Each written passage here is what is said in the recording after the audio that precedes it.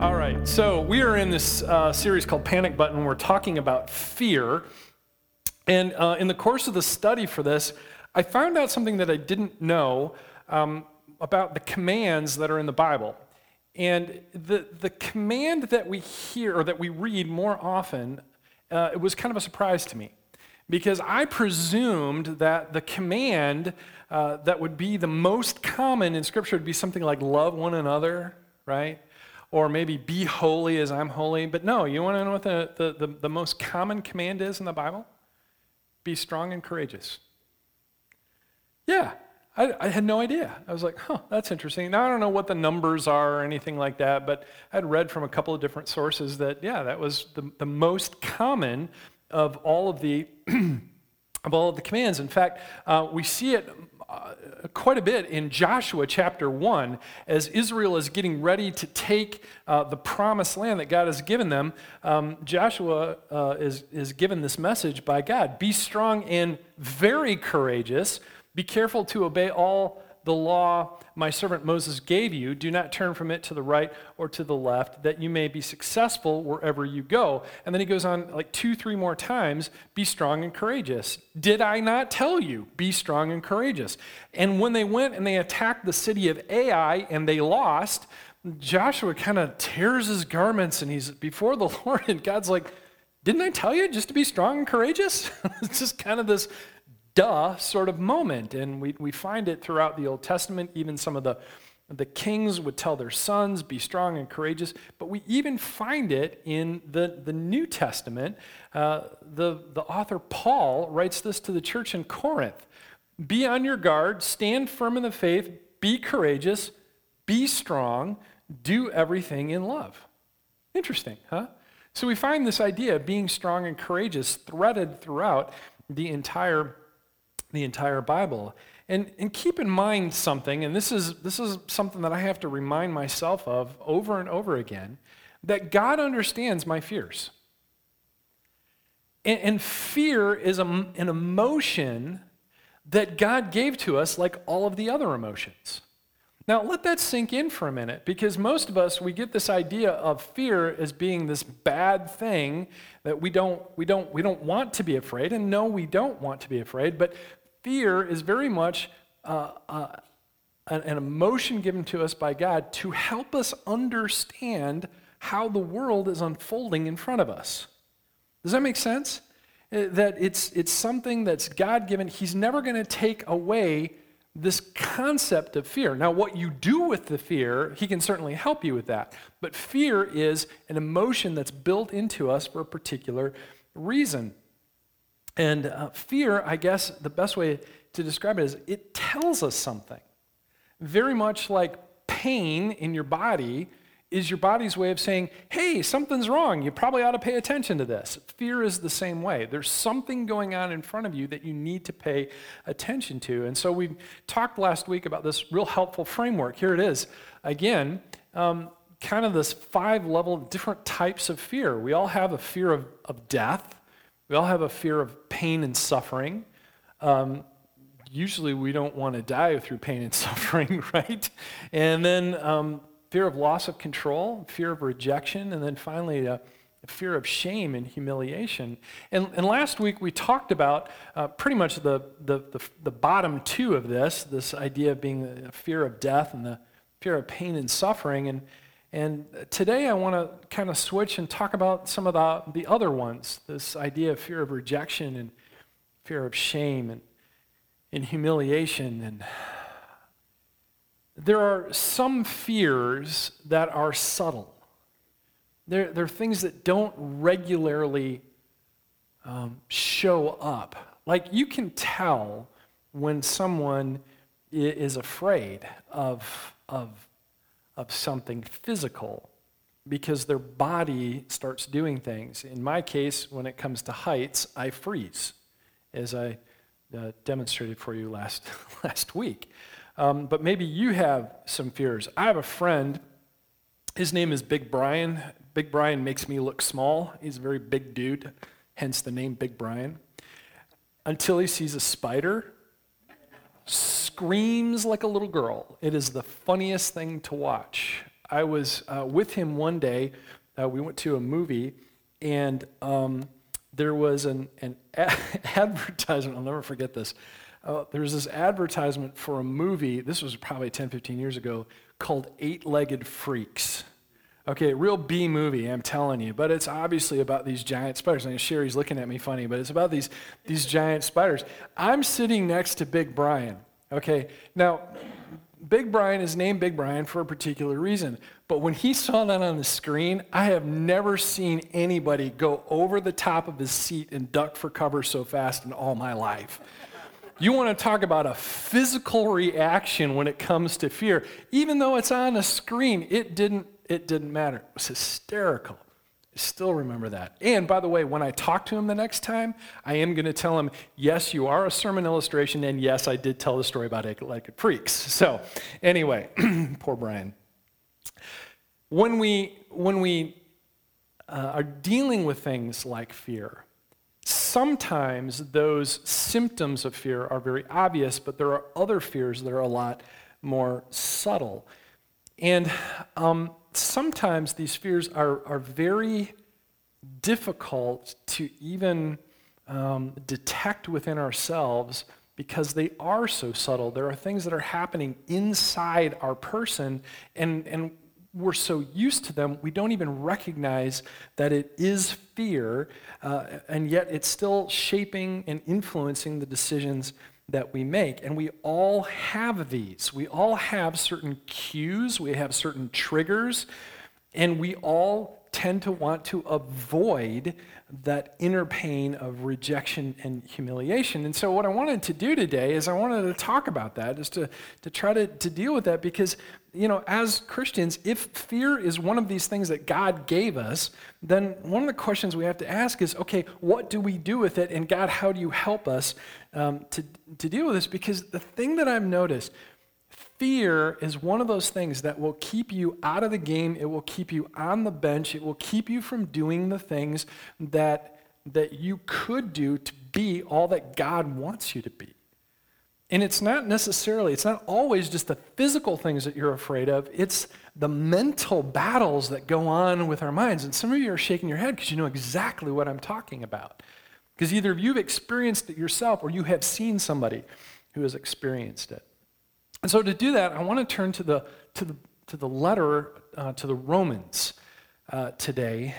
This is a letter written by this missionary named Paul to a group of Christians gathered in Rome, the capital city, obviously, of the Roman Empire. We're going to be in Romans chapter 8, if you have a Bible. We're going to start there, and then we're going to move around a little bit. But now, let me explain a little bit about this letter. So, first of all, Paul did not start this church. He started a lot of churches within the Mediterranean region, but the church in Rome was not directly founded by him. But he knew a lot of the people who did help start it, and that church was one of those places where there was a lot of influential people going in and out because it was the capital city. And so when he writes this letter, he's writing it from the sense that he wants to go visit, but he hasn't had the chance to do that. And we have this notion that it's probably a fairly large church, a fairly influential church at the time. And when he writes this letter, there is a ton of theology. Most of Paul's theology we find wrapped up in Romans. Now, obviously, we find bits and pieces of it in other of his letters, but really, this is kind of his work. I mean, this is his thing. If you want to understand Paul, you need to understand Romans. Now, here's the caution, though. Paul has this real ambling type of style, because he can be talking about some point in theology and then all of a sudden break out, and so praise be to God who did all this, and Jesus, and so you get these little trails off, and sometimes you kind of got to wade your way through that in order to find what that central theology is. Does that make sense? And there's just a lot of stuff packed into this book. There are PhDs written on just a couple of verses in Romans. I mean, there's just so much to it. Back when I was in seminary, there was a book published by two men at my seminary. It was called Why I Am Not a Calvinist, written by Joe Dongell and Jerry Walls. And Jerry Walls was a professor of philosophy, and Joe Dongell was a professor of biblical studies. And I had them, the same semester the book dropped, I had them back to back for classes. I had Joe Dongell for Romans, and I had Jerry Walls for philosophy of Christian religion right after that. I have never been so exhausted in all of my life when it comes to academics. And I just remember going through parts of this book with Dr. Dongell and just thinking to myself, oh my gosh, this is so dense. How does anyone get through it? Well, obviously, we couldn't get through it in a semester. So you got bits and pieces of it. And fortunately, we had a PhD to kind of help us, tease out some of those ideas. So bear in mind that anytime you tackle the book of Romans, there is a lot of things that are going on, and often you have to widen your scope within the book in order to understand it, and that's what we're going to do today. So I want to start with this verse, Romans chapter 8, verse 15.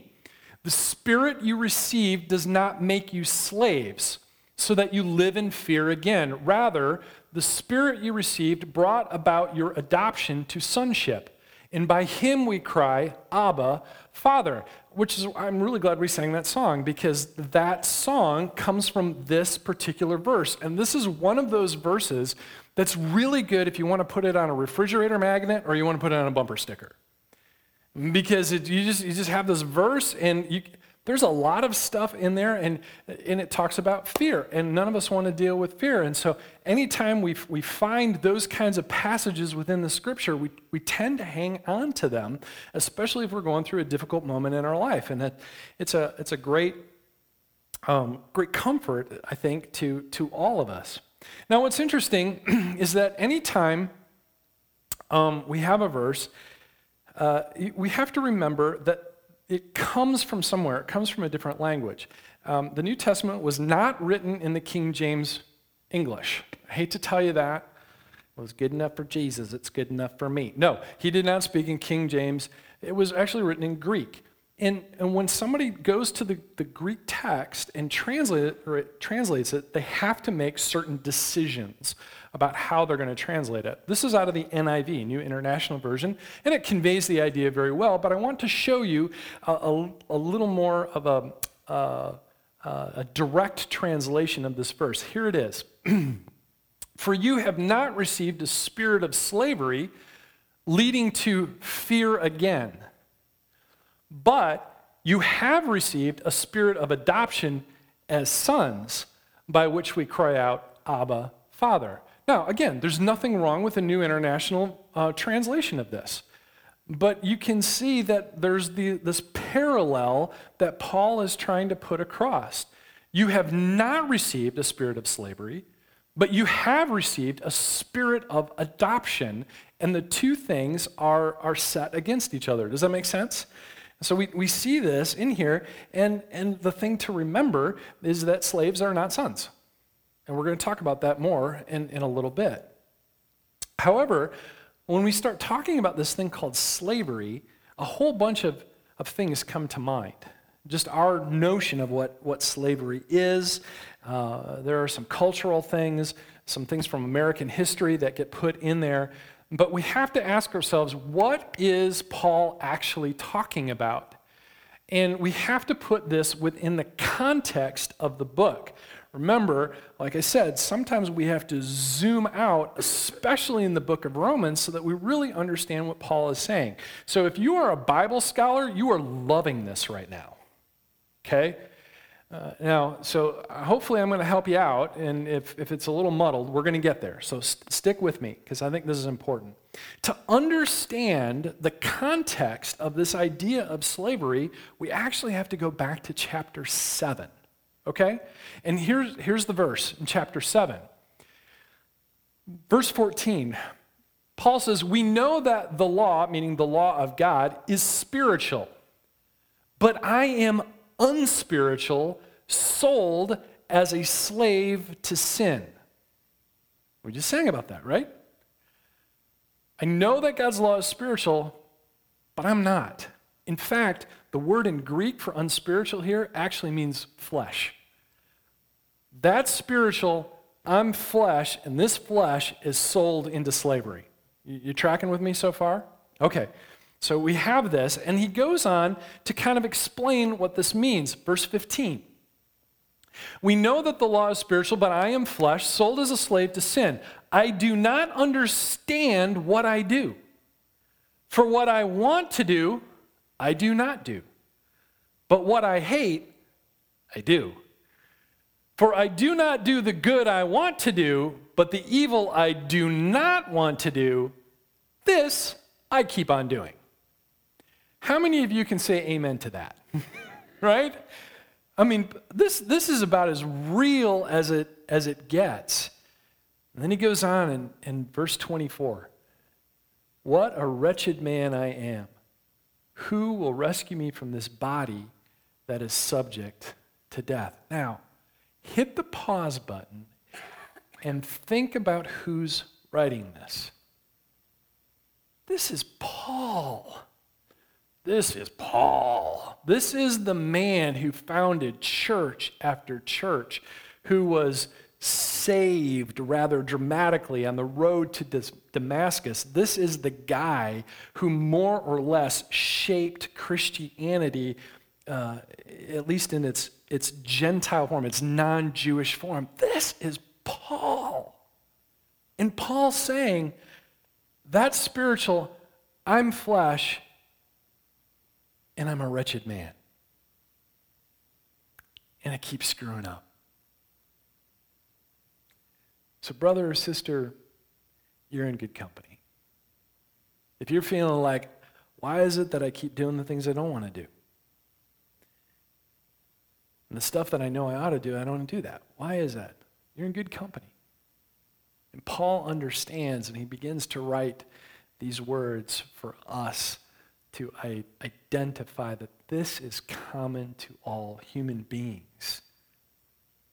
It's a very powerful message, I think. He finishes in verse 25. On one hand, I am serving the law of God with my mind, but on the other hand, I am serving the law of sin with my flesh. Both of those things are happening simultaneously in me. And this is Paul. Let that sink in. This is Paul who's writing this, and he gets it. I think all of us have experienced this kind of this battle in some way. Usually it shows up in temptation, doesn't it? We're tempted to pursue some things that are probably not good for us, or to say something, or to lash out, or something that's painful to someone else.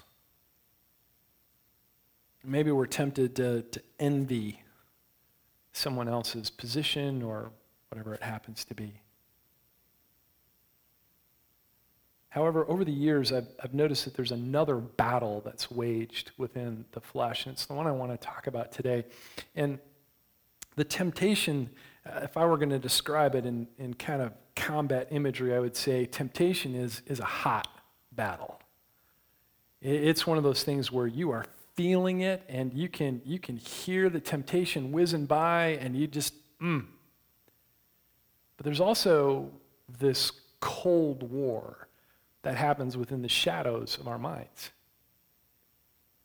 And it's the one that I think is so subtle, and I think it's the one that's more damaging, quite honestly. And it really has to do with the kinds of things that we believe about ourselves as people.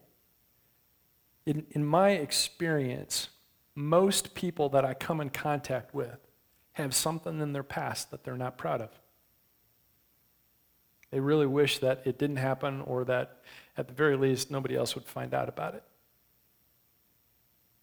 And because of whatever that thing was in their past, they honestly wonder, can God still love me?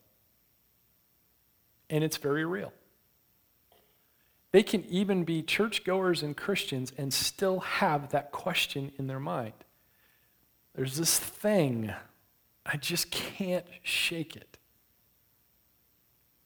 Can God still love me because of that? It's a very real thing.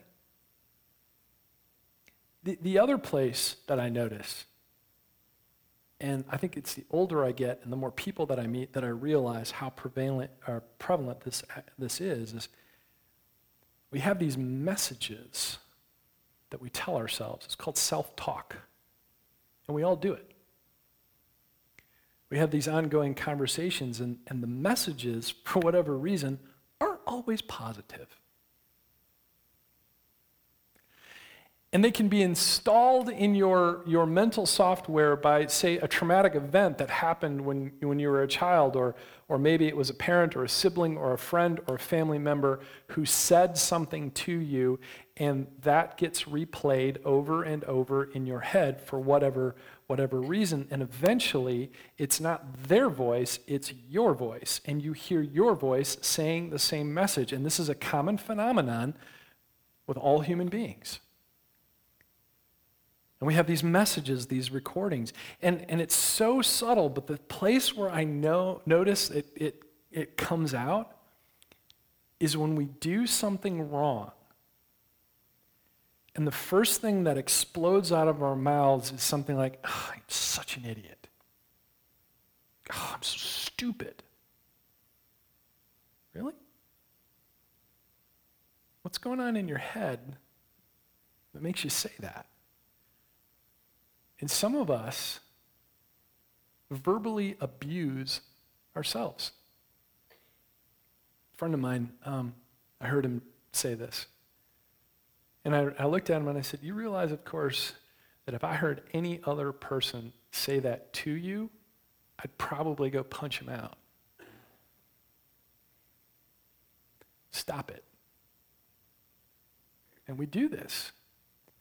We have this ongoing conversation in our heads, and over time, we hear this message and we actually believe it, and we wonder if there's something so fundamentally wrong with us, and we ask ourselves very quietly, very much in the shadows, very much inside, am I lovable?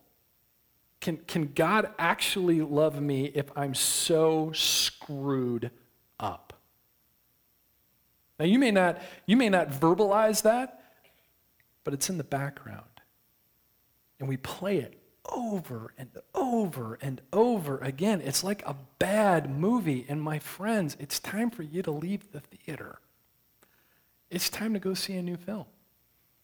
It's time not to allow yourself to get caught in that rut of watching the same thing. Look, you are not seatbelt into the actual chair in the movie theater.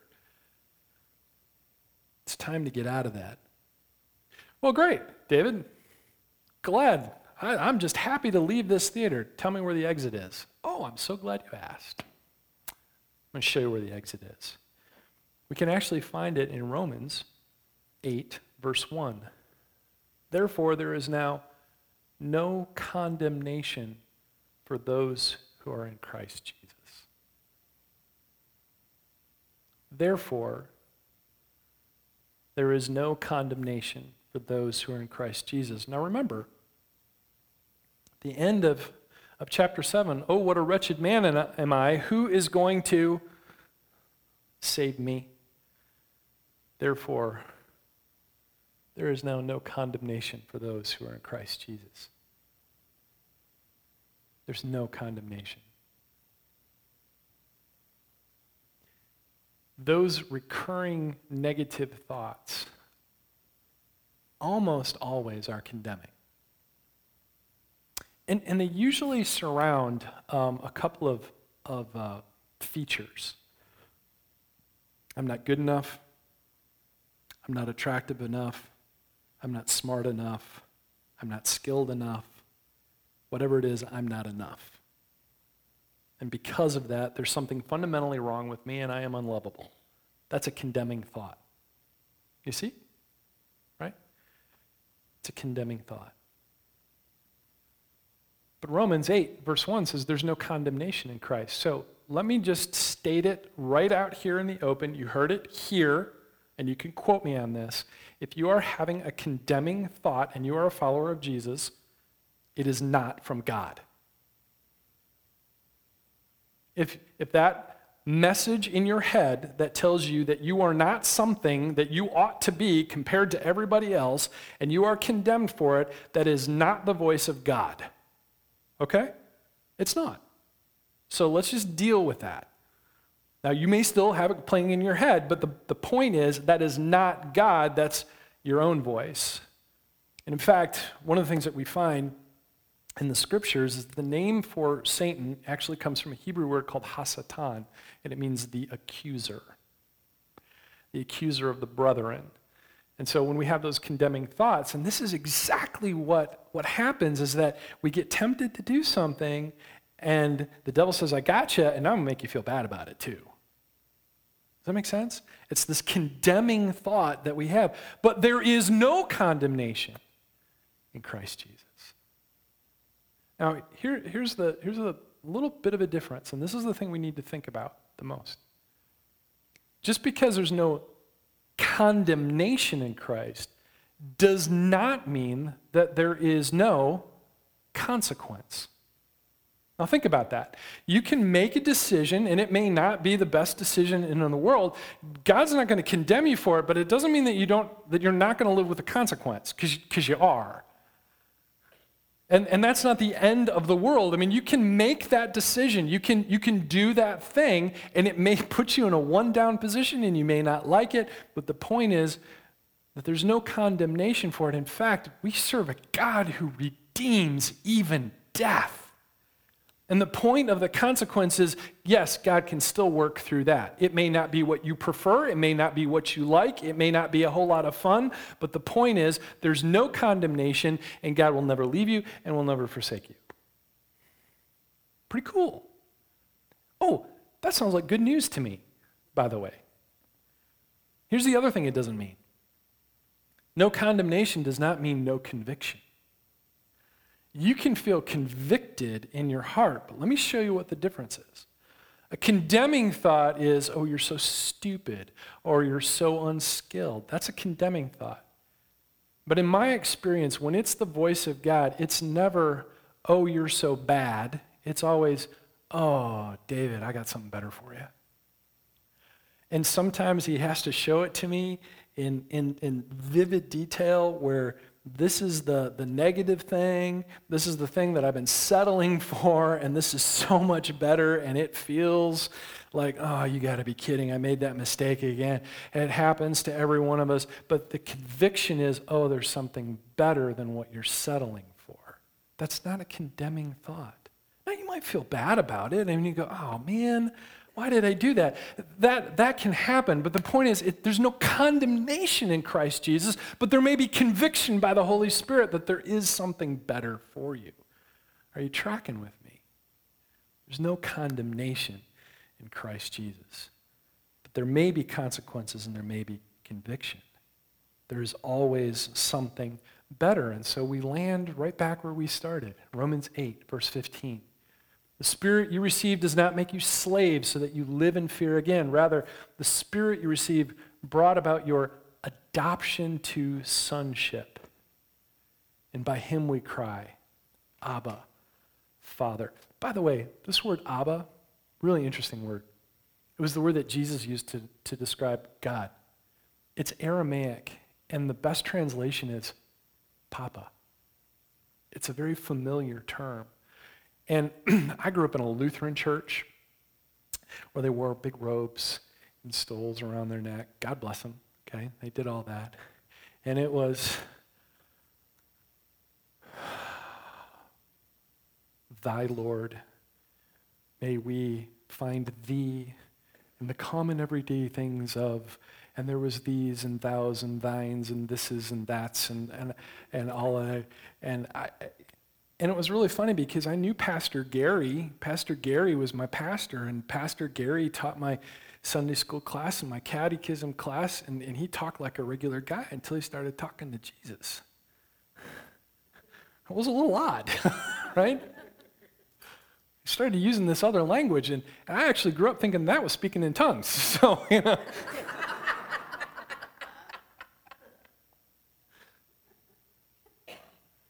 Jesus used this word Abba, which is very familiar. It was almost offensive to the Pharisees at the time because they treated God as being something wholly other, and Jesus was like, no, we're connected here. That's what sonship is. There is nothing quite like your kids, calling you mommy or daddy. I mean, there's something very familiar about that. The Spirit you have received brought about your adoption to sonship, and sons and daughters are not slaves. They're very different.